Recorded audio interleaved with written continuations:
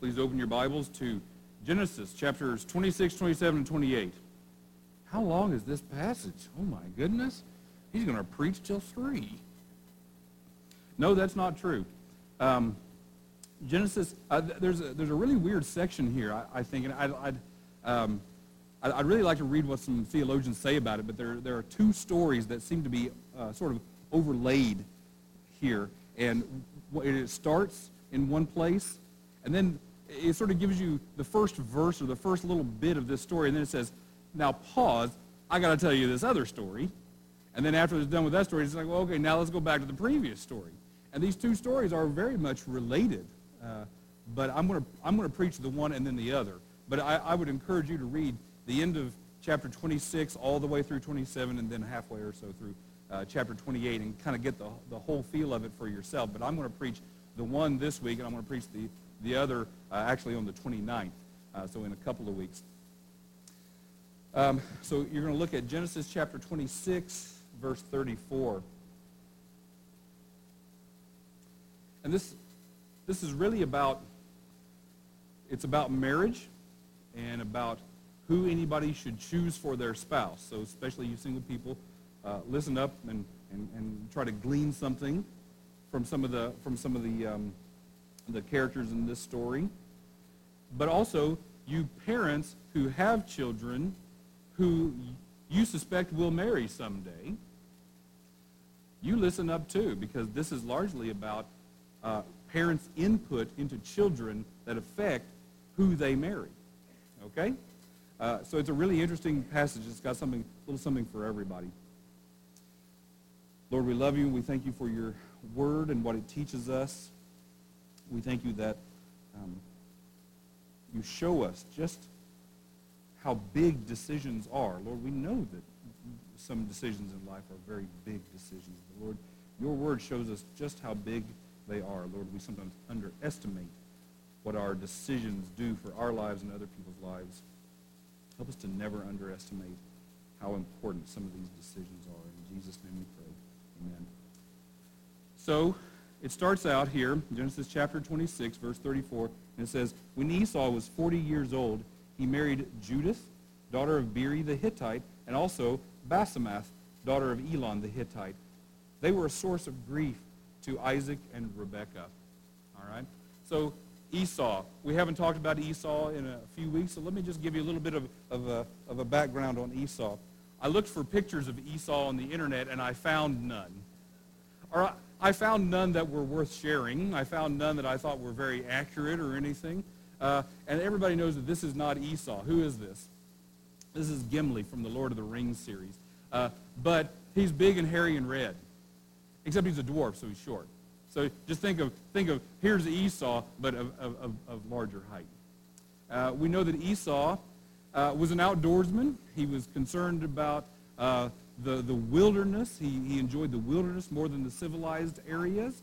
He was a hunter, a very good hunter.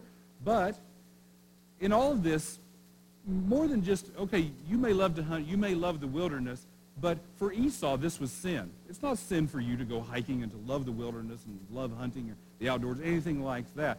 For Esau, it was sin. Why? Because really what he was doing was he was saying to the Lord, I want nothing to do with your plan for my life. And it's not just God's plan for Esau's life. It was God's whole plan of salvation, because God is building a family that will turn into clans, that will turn into a tribe, that will turn into a nation, which will turn into the conduit for all of God's blessings and all of God's work in the world. And Esau said, I'd rather not. It's hunting season. Okay? I'd rather not. I don't want to be a part of what you've got for me and indeed for the whole world.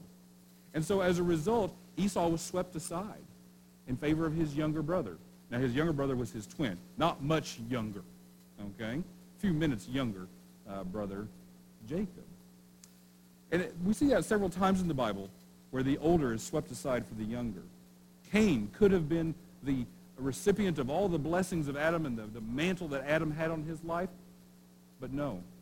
Because of his sin, grievous sin, he was swept aside in favor of first his younger brother Abel, whom he killed, and then his younger brother Seth, who received all those blessings of God. Seth became the father of the righteous line. It'll happen again in the Old Testament when God sweeps away Saul. And Saul and David weren't brothers, but Saul was this first king of Israel. But Saul didn't have it. He didn't have that love for God and that passion for what God is doing in the world. So he swept aside in favor of David. Happens many, many times in the Old Testament. It happens with Jacob and Esau.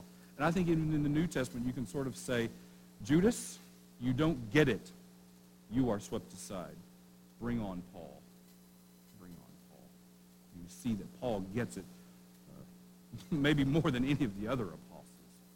So when one doesn't get it, when one doesn't want to be a part of it, God sweeps that one aside, brings in the one who will.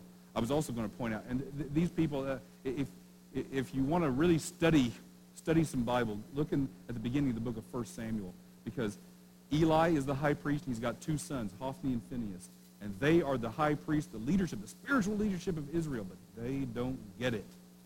And they are swept aside, and God brings in Samuel, and Samuel is not even from the priestly family. He has no right, by God's own law, to have this position. But God, I think, is looking at the priestly class saying, I chose you. I don't need you. Let me prove it. And here comes in Samuel, this great high priest in the Old Testament. All right. So one is swept aside, the other one is brought in. And Esau was swept aside. He sold his birthright. He cared nothing of God's call upon his life. And so God pushes him aside. Now, what we're going to see today is further proof that Esau just doesn't get it. He married. And he married outside of their people, outside of their ethnic group. And a lot of people have used this story or stories like this in the Old Testament to promote a racism, that the races shouldn't mix. The people are not supposed to mix like that. White people, black people, Hispanic people, Asian people, they're not supposed to mix. God wants them to remain separated. But that's not it at all. In the Middle East, they all are from the same racial stock. It has nothing to do with skin color. But God is making a very clear dissection between people who follow me and people who don't follow me. People who share my view or want my call in their life, who want to be a part of my plan for the world, and people who don't. And what he's saying here in the Bible is, if you marry somebody from outside of that, you're going to bring in a lot of conflict and a lot of hurt into your life, lives of your children, lives maybe of your broader family, and also my call upon your life. He brought in a couple of Hittite women. Now, you probably don't know much about the Hittites. Let me tell you a little bit about the Hittites and every other ites that are really mentioned in the Old Testament. They're very different from the Hebrews. The Hebrews, starting with Abraham, have a very distinct feature in their life and heritage, their spiritual calling, and that is that they worship the one God. They are the only monotheists in the whole world. The whole world, or at least the whole Middle Eastern world. I don't think there's any other ancient culture who worships the one God of heaven and earth, who created and sustains everything by himself. Everybody else worships a pantheon of gods. And God is setting up a people, a nation, a conduit of blessing that are all monotheists who only call upon him and no other God. And you might say, Wes, what does it matter? Who cares? Aren't all religions the same? And I think if you look around at a surface level of all the religions in the world, you may come to that conclusion. Everybody kind of believes in something up there that created everything down here, and they all produce smiling people who say we should be kind to each other. And if that is the level that you look at it on that superficial level, then yeah, sure, maybe all religions are the same. But if you look into the fruit produced in people's lives, if you look into their home, and especially if you look into the attributes of their God or gods, and if you look at what is the ideal picture of the world that is that this religion is trying to create or hopes for, I think you will see vast differences in the way the different religions of the world are set up and what they believe and what their heritage is. And anybody knows that if you marry somebody from a very different religion, guess what? If those religions are important to either of those people, it's going to cause conflict. Now, if two people of different religions marry and they really don't care about their religion, then it doesn't make any difference.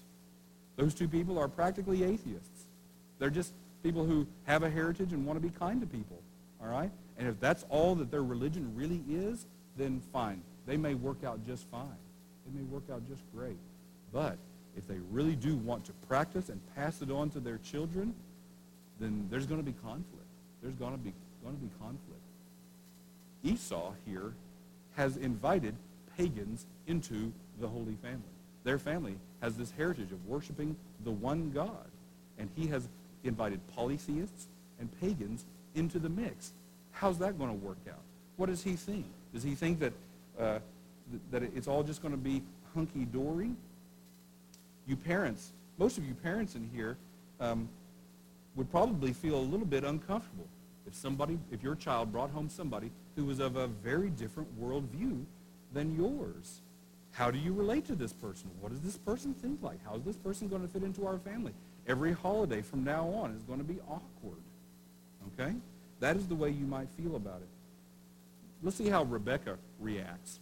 Then Rebekah said to Isaac, so this is Esau's parents. Rebekah said to Isaac, I'm disgusted with living because of these Hittite women. If Jacob takes a wife from among the women of this land, from Hittite women like these, my life will not be worth living. Now, that's a little dramatic, maybe. You may feel like, oh, isn't she overreacting just a tad? My life is not worth living? I'm disgusted? What in the world? Why is she reacting so strongly? But I'll tell you why she's reacting this strongly. I think she gets it. I think she gets it more than Isaac gets it. God has a calling on our life. God has a plan for our life. And my grandchildren are not going to be a part of it. That is a big deal.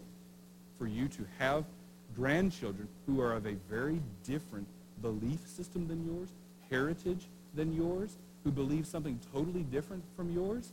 And now, in the Old Testament, they don't really have a doctrine of heaven and hell. But what if you thought, my grandchildren won't be in heaven with me? They won't share the same blessing with me. They'll be far from me. That is hurtful. That is very hurtful. That is a source of pain for your whole life. And it is what will take up most of your prayer life from here on if you find yourself in that situation. So she gets it. And you might say, Wes, I think you're just taking this a little bit too far, aren't you? But let me tell you how it worked out in the end for Esau's family, Esau and his family. Esau married these Hittite women. He became a nation of people as well, and they were called the Edomites. Esau has two names. In the Bible, a lot of people have two names, all right? Esau was his given name, and we talked about nature and nurture when the first time I introduced Esau. Esau means hairy. He came out of the womb hairy, and so they called him hairy. What a terrible thing. Be careful about how you change what you name your children and what you call them after that. Call them a dignified name. They might be more dignified, all right? But he was also very red, like Gimli. And so the other word for his other nickname was Edom, which means red, all right? So he was red and hairy his whole life. And his people after that became known as the Redites. They are the red people. They were the Edomites. And the Edomites, pagans, worshiped many gods, lived outside the promised land. Remember, for Abraham, Isaac, and Jacob, the great promise of God is your people will possess this land, the land filled with milk and honey. It will be your possession. You are my possession. The conduit of blessing from heaven to earth is going to flow right through here. Wonderful. Esau's going to live on the outside of it. His people, Rebekah's grandchildren, great-grandchildren, all those descendants are going to be on the outside of all of that. And they're going to have war with Israel many, many times. They're going to live in contention with Israel. In the book of Obadiah, the prophet, what's happening is Israel's disobedient, and they're being carted off to Babylon in captivity. And the Edomites are like, yes. Just think of people in chains being carted off, and they're all like, I'm going to get your stuff. I'm going to get your stuff. That's what the Edomites are saying. And Obadiah pauses and says, you're next. It's coming for you. Ooh. And it all culminates. That's as bad as that is. It culminates actually in the New Testament. There's an Edomite in the New Testament. Do you know who he is? He's the most infamous character in the New Testament. Herod. Herod. Isn't he the one that killed all the little boy babies in Bethlehem? Yep. And that is one of Esau's descendants. Esau. Jacob.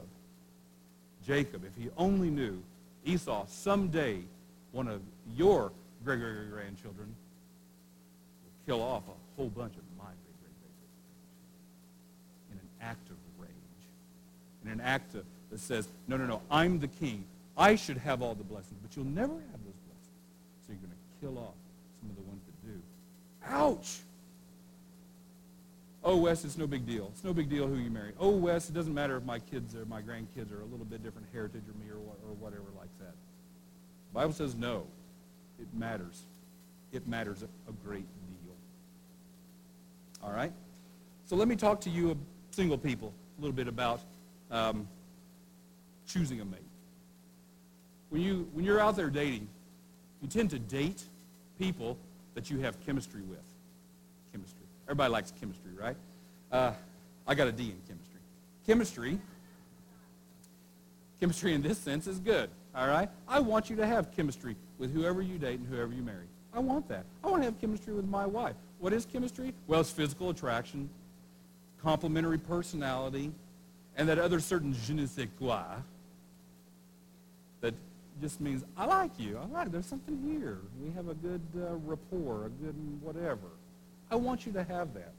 But I don't want you to have that, but not complementary values that go together. I want you to have the same values. Values far more important than chemistry. What are values? Values are what you believe is most important in life.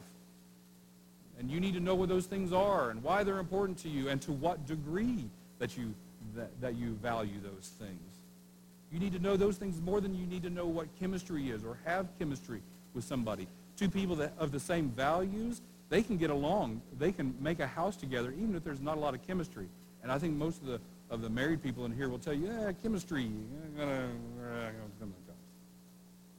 Chemistry is moments. It's not always. But values are always constant. You need to find somebody of the same value system of you that you have.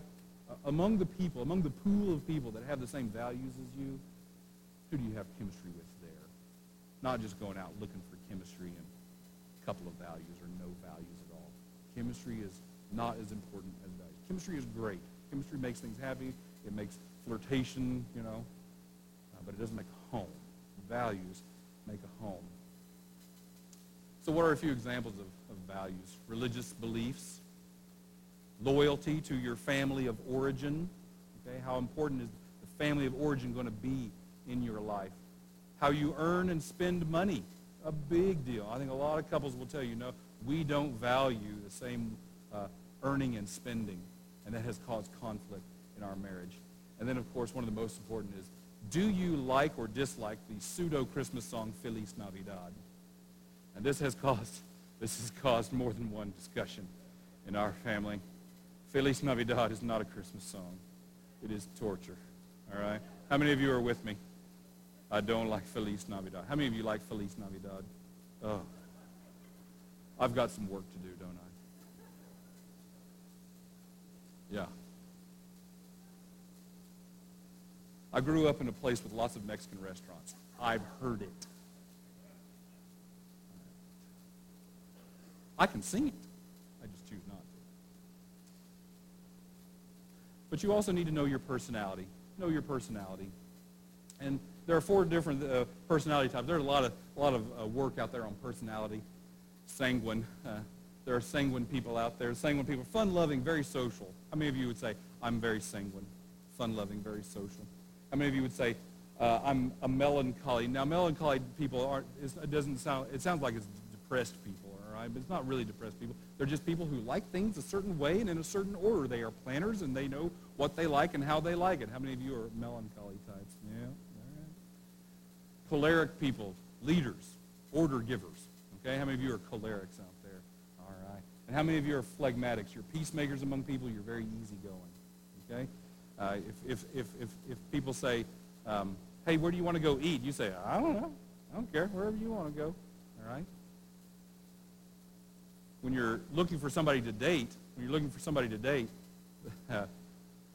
sometimes you should marry somebody who's very different from you in this way, okay? Two sanguines getting married, it's just a party all the time, but none of the bills are being paid, nothing's organized, okay? Two melancholies get together, and I pity them, because they will have arguments about how towels should be folded, okay? A couple of cholerics, everybody knows what the other one ought to be doing all the time.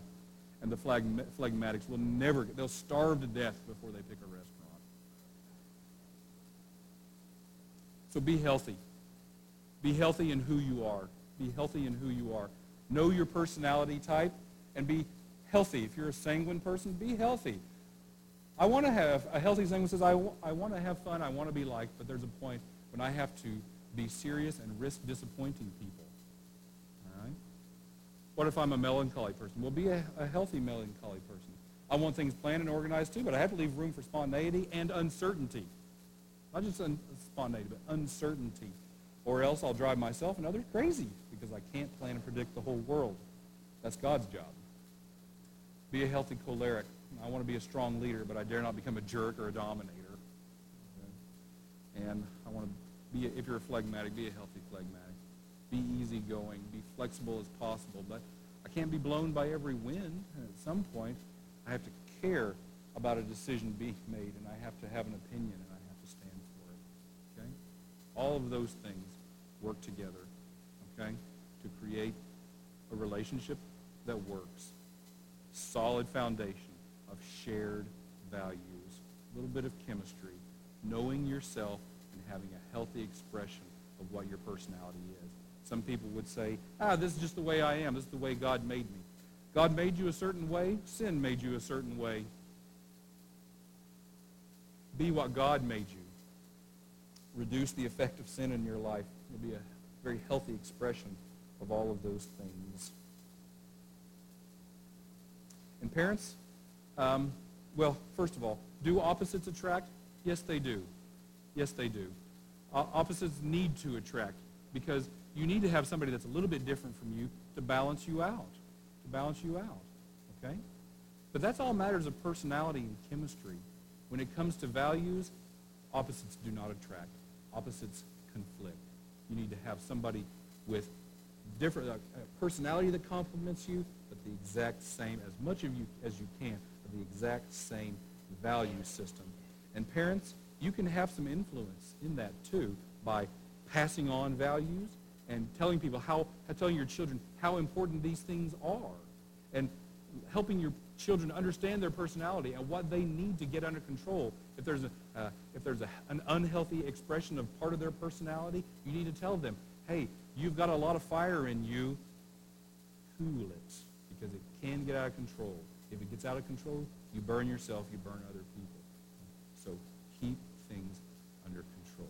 Know yourself, know your children, tell your children, this is great about you, this is something you need to keep in sort of in control or under wraps, or not under wraps, but rein it in. And parents often, well, I think, underestimate the influence they have in their children's life. And I can tell you that that's not true. In the negative things, we see it all the time. Negative aspects of a parent's effect on their children, we see that magnified these days. We don't see parents working to have that positive influence, but it can be there. It can be there. You can tell. There are a lot of times that people just sort of give up. Oh, you can't raise them. Oh, you can't tell them. Oh, you can't this. Oh, you can't that. But that's not true. You can. You can let them know what is important. And you need to find some teachable moments. In our passage here, excuse me, in just a moment, Isaac is going to find a teachable moment. In what Esau has done and how much he has distressed his parents, Isaac is going to find a teachable moment, and he's going to sit down and he's going to teach something to Jacob.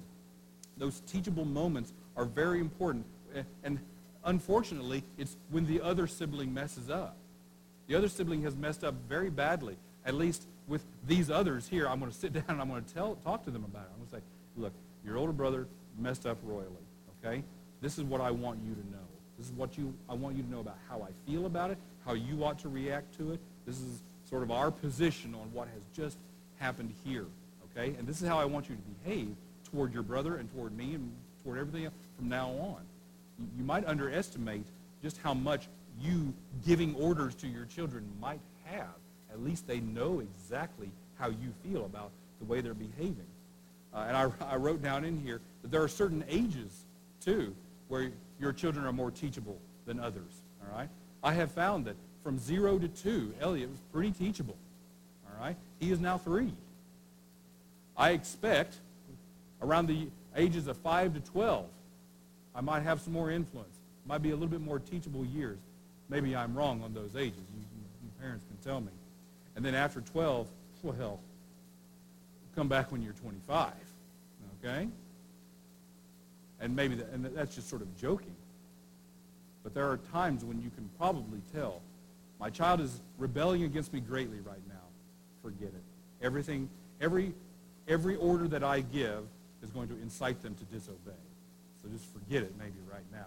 But after a mess up, after a big mistake, after they've hurt themselves in some way, you might find those teachable moments, and you might find certain ages or phases that they go through in their growth where they're listening and they're modeling and they're doing things that you do. Well, then I would say take advantage of those windows of time that you have to let them know what you think, how you feel, and what you wish for them. And everything that you know. And you might say, well, he's too young to understand this now. Phooey. Tell them things they don't understand. Instill things into them that you say, you're probably too young to understand this, but let me tell you anyway. You probably won't understand this for years down the road, but I'm going to tell you now, even if you don't understand it. All right? I can teach my kids some great, deep doctrine right now. They don't understand it. But at worst, all I've done is waste my breath. And I've got a lot of breath. Okay? All right. Let's look at Isaac finding this teachable moment. Now, this is over in chapter 28, verse 1. So Isaac called for Jacob and blessed him. Then he commanded him, do not marry a Canaanite woman like your brother did. Go at once to Padan Aram, to the house of your father's brother, or your mother's father, Bethuel. Take a wife for yourself there, from among the daughters of Laban, your mother's brother. Yes, he married his cousin. Okay? The patriarch's family tree does not fork. All right? This is normal, apparently, in those days. May God bless you and make you fruitful and increase your numbers until you become a community of peoples. May he give you and your descendants the blessing given to Abraham, so that you may take possession of the land where you now reside as a foreigner, the land God gave to Abraham. Then Isaac sent Jacob on his way, and he went to Padan Aram to Laban, son of Bethuel the Aramean, the brother of Rebekah, who was the mother of Jacob and Esau. And so Isaac, this passive parent that he's been, finally got proactive. And he told his son, do this, don't do this, and your first step is go there. But he also tells him, we're part of God's plan. This is not just about who you marry. This is a bigger thing than just that. God has a plan for our people and our lives and our future, and I want you to know that you are the heir to it. Don't underestimate your influence on your child. Tell them what you hope they will become, who you hope they will be, what character qualities you hope they will have. But most of all, make sure that they know God has a calling on your life to be part, to follow him, to be transformed by him, and to be a part of what he's doing in the world. If you will pass that on to them, it will give them a certain dignity and a certain outlook on life that is different from other people. And there may be less of a chance that they grow up not knowing who they are and being hopeless about their future. So take your children to the woods and sit down by a tree and talk to them. Show them how to tie a tie or do some other thing. Pass on to them whatever gifting God has given you. Make sure that they know it. And what of Esau? What of Esau? Now Esau learned that Isaac had blessed Jacob and had sent him to Padan Aram to take a wife from there, and that when he blessed him, he commanded him, do not marry a Canaanite woman, and that Jacob had obeyed his father and mother and had gone to Padan Aram. Esau is now hearing how his father has raised the other child and saying, why didn't I get that? Why didn't I get that?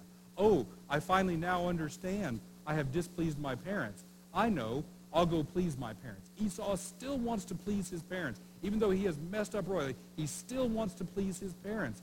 If your children have messed up royally, I want you to know they still may want to please you, whether you think they have or not. But Esau still doesn't get it. So Esau then realized how displeasing the Canaanite women were to his father, Isaac. So he went to Ishmael and married Mahalath, the sister of Nebaioth, the daughter of Ishmael, the son of Abraham, in addition to the wives he already had. Is Ishmael, is he in the promise? No, he's not either. He might as well have married another Canaanite. He's married again somebody outside the promises of God. And he thought by doing this he would please his parents. But what did he really do? He just became more of a polygamist than he ever was before, and he increased the troubles of heritage in his family by 33%. He brought somebody else into it. Ouch. Poor Esau, who never gets it. Now I want to talk to some of you. Many of you have perhaps married non-Christians. And I want to give you a little bit of hope. The Bible certainly commands us, and it uses this language, don't be unequally yoked. Don't be unequally yoked with a non-believer. And so here we have a draft horse and an oxen together. And actually, in the Old Testament law, it tells them, do not plow this way. It tells them, don't plow this way. All right? Very interesting. I think any farmer will tell you that this is not going to work out. Look at the difference in height. Okay? Their strides and everything. No, it's not going to work. These two animals are going to fight against each other, and then the oxen is going to bump over here and horn the horse, and the horse is going to get mad, and you are going to have trouble. Don't. And I'm glad we have mechanized farming now, but maybe the application is do not use a John Deere tractor to pull a Massey Ferguson plow. All right?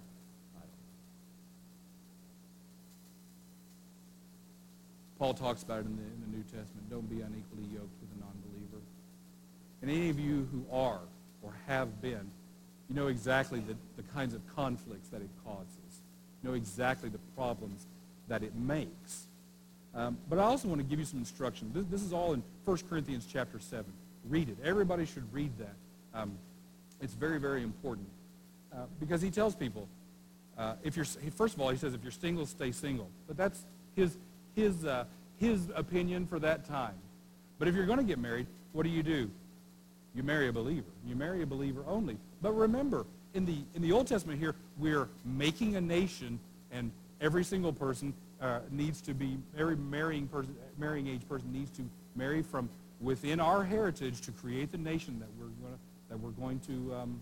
that God is making. Anybody who doesn't, they're going to be cut off, because we got to get that out of here. In the New Testament era, when people are being converted and coming into the kingdom of God, they come from all pagan background. Not the Jewish believers, but the Gentile believers all come from these pagan background. They're being called out of their nation into another nation, and many of them are already married.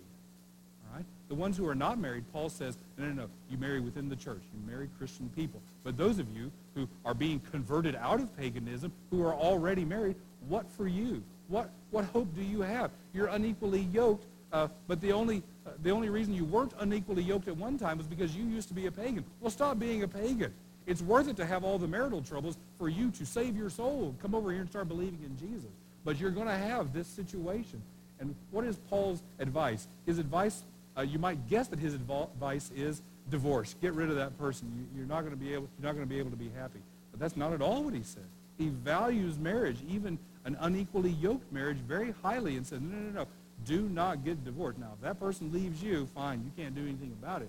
And largely, he's talking about these pagan women who become Christians, and women didn't have the right to file for divorce in those days. It was only the husband's right. So he's telling women, if you convert to Christianity and your faithfulness to Christianity is such an affront to your husband that he divorces you, you can't do anything about it. Don't worry about it. But if you remarry, you have to remarry in the Lord.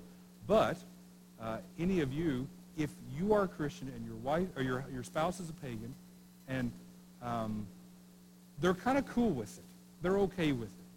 It's not causing terrible conflict in the house. They are willing to live with you, even if they don't like it. And Paul says, well, then you remain where you are. You remain where you are, because this is what he says. You give yourself, in this situation, a platform for evangelism. Because when you convert to Christianity, when you start walking with Jesus Christ, he will transform your heart and mind to the point that your spouse can't help but take notice and say, wow, you really are a different person. Wow, you really are better. Wow, you really are more joyful. What is the source of all of this positive change in your life? And then you earn yourself a platform to evangelize your spouse and to evangelize your children. You're stuck in a great place, in a great mission field where you don't know it, but you may just convert the whole lot. Okay? All right. And I would contend that if Esau had converted his wives from their paganism over into the worship of the one God, things might have turned out just fine. But Esau didn't get it. He didn't even know that that was important. He didn't know that that was a problem to begin with. Poor guy. He just doesn't know. If you find yourself in this kind of a marriage, in this kind of a situation, from time to time you will lament it. Always be praying about it, but always be passing on the new heritage, the new life that you've got. Always be talking about Jesus. Always be talking about the hope that you have. Pass him on to your children as the greatest heritage and legacy that you've got. You have no idea how that could end up redeeming all of the descendants that you fear may be lost. Okay? Let's pray. Heavenly Father, we love you and we thank you for your word. And I pray for the people in here who are not married, who wish they were. And I ask you, Lord, that you help them to take their values very seriously. Help them, Lord, also to know themselves, know their personality, know what would be good for them, and guide them to the right people. Lord, I also pray for those who find themselves stuck in a sticky situation. Help them to make the best of it, Lord. Give them grace to endure the difficulty, grace to endure the conflict. Help them to be joyful. Help them to be peacemakers. Help them to offer hope. Help them most of all, Lord, to offer their testimony of what a good Savior you are, what a good Lord you are. And Lord, help them to pass it on to their spouse, to their children. Turn their sticky situation, what they may feel as an unfortunate marriage sometimes, into a great mission field and a place where they can proclaim your love with both words and actions. In Jesus' name we pray. Amen.